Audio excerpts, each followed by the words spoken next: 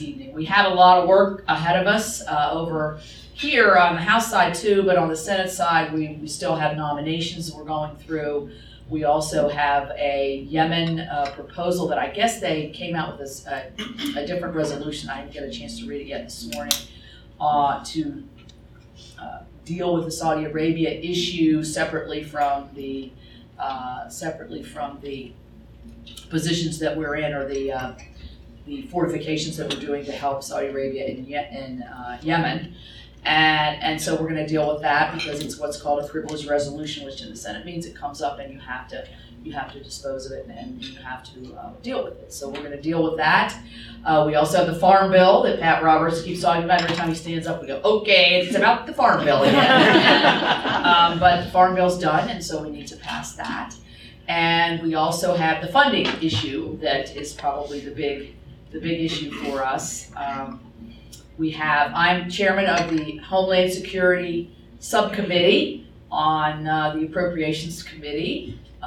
The wall and the wall system literally said to Bozeman, why didn't you tell me about this before you said this was a great subcommittee for this? He leaves it quickly and here, Shelley, this is wonderful.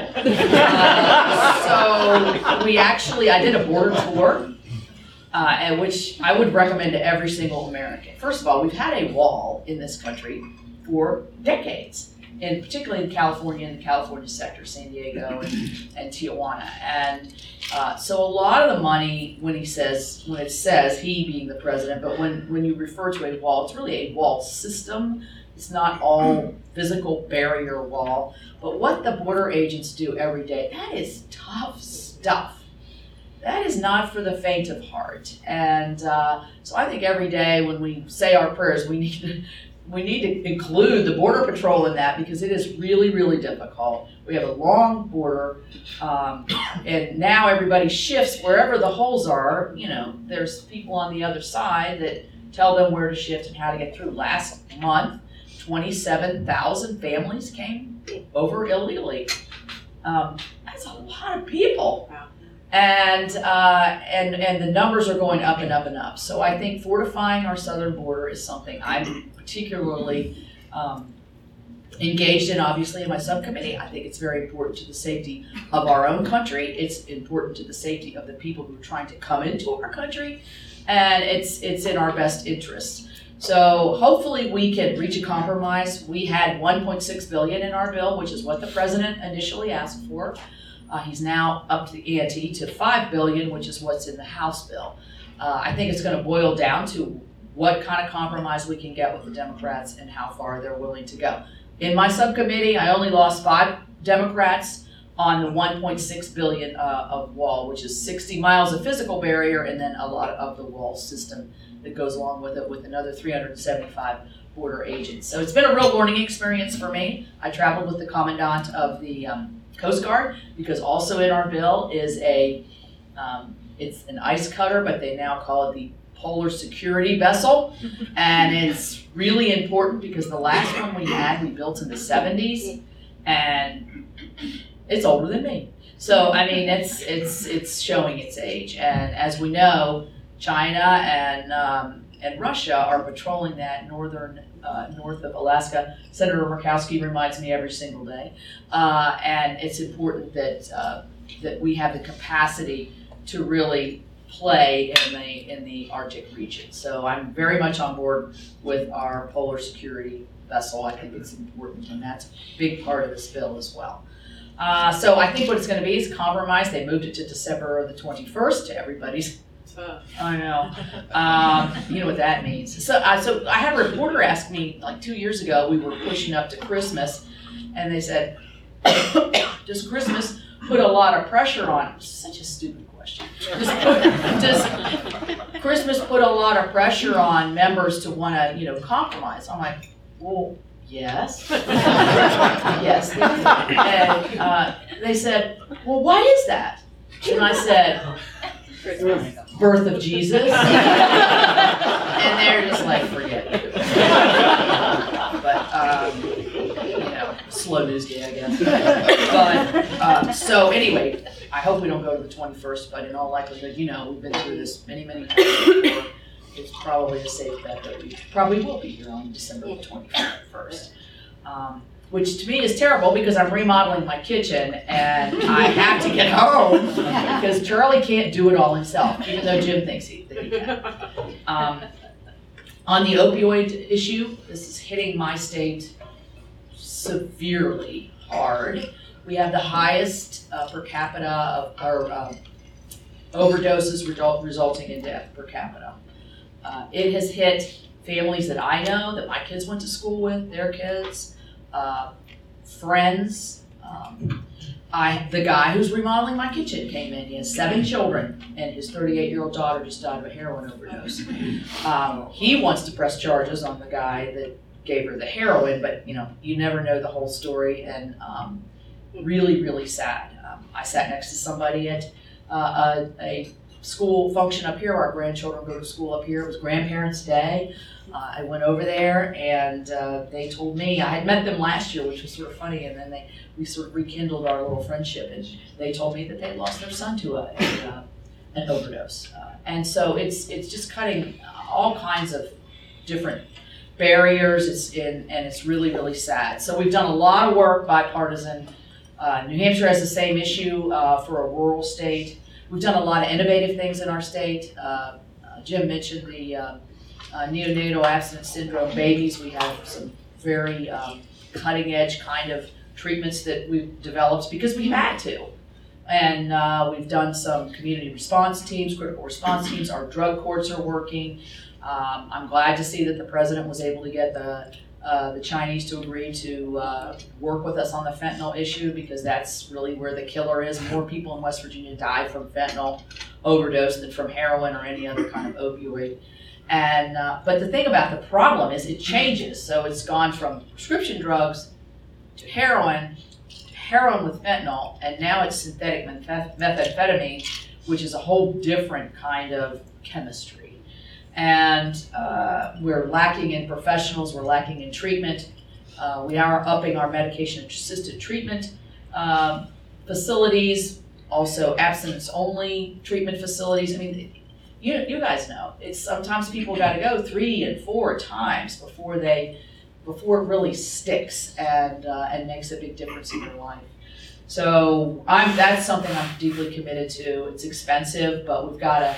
I tell all my friends in the states that are not highly affected, if we don't knock this out in West Virginia, New Hampshire, and Southeast Ohio, it's coming to North Dakota. It's coming to Montana. I mean, you can't say that it's never going to get here, because it will.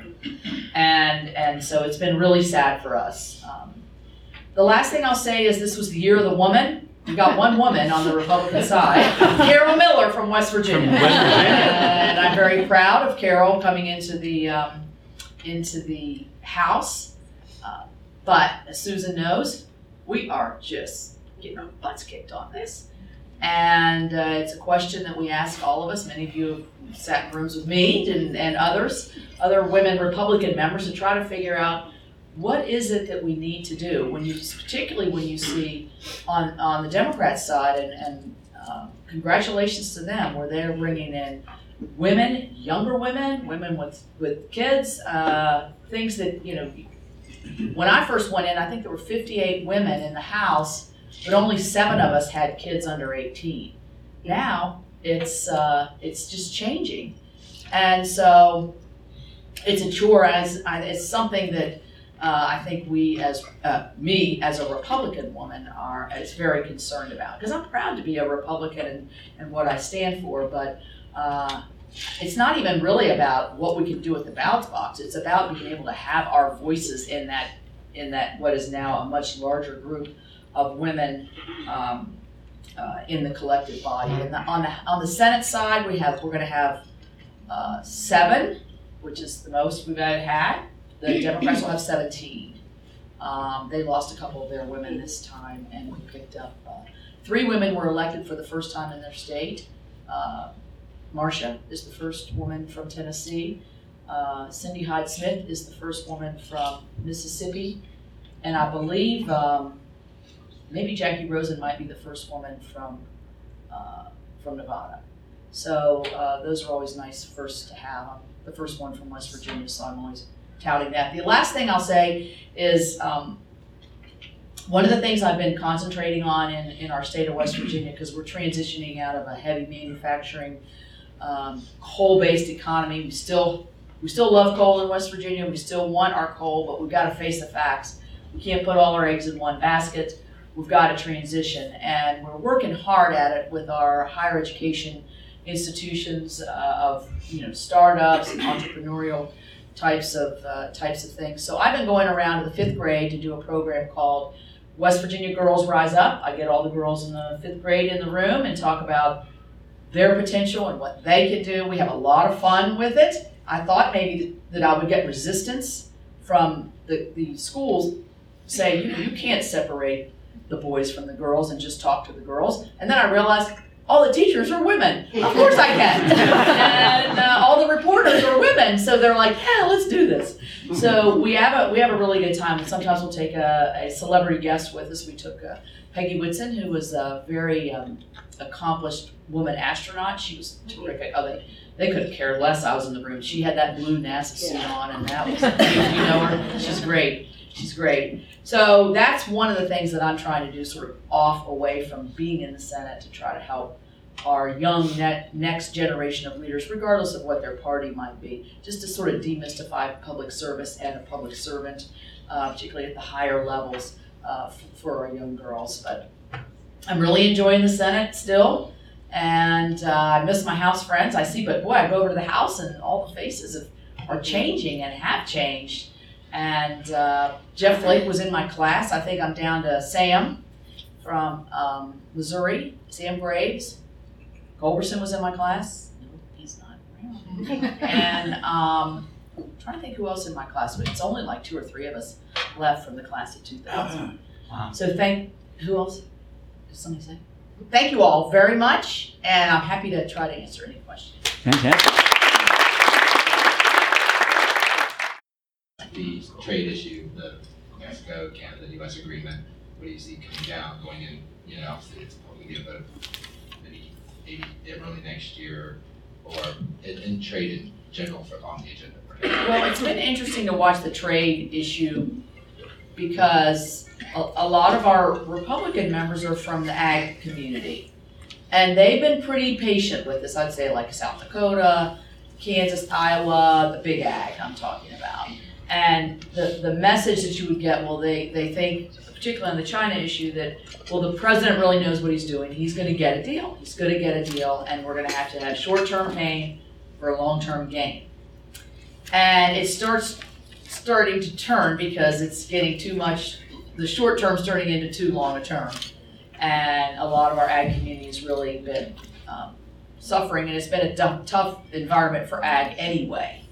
And so I think that has I think what you saw the president announce when he was at that meeting in South America to try to narrow that issue with China was welcomed in those communities. So I think in terms of the Mexico, Canada, I haven't heard any negatives. I'm sure there's some. I don't think we'll have, I could be wrong, but I don't think we'll have any problems passing that. I think that I thought it was interesting that former Prime Minister Mulroney mentioned that in his in part of his eulogy. He started getting into all kinds of policy. I thought that was like, no, go back to talking about it. But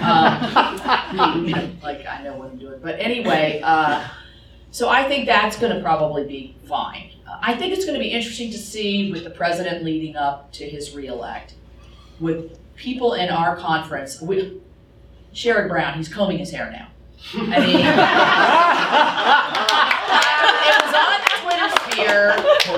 It was on, and I actually razzed him about it yesterday. I said, I see you're combing your hair now, Sherrod. Are you running for president? And he laughed and said, well, that wasn't really fair because he just had a haircut. And then his measure of when it's time to get it cut again is it look like Bernie's, and then it's time to cut it back down. But you've got him, you've got Gillibrand, you've got Klobuchar, Harris, Warren, Bernie, Booker. You just don't know. Oh, and then somebody said Bennett said he might look at yesterday. So you don't know the dynamics, once that gets into the Senate, and I can only speak to the Senate, but in the Senate, what kind of impacts that's gonna have. I hope that we can still get things like this through and done and to the benefit of a lot of people.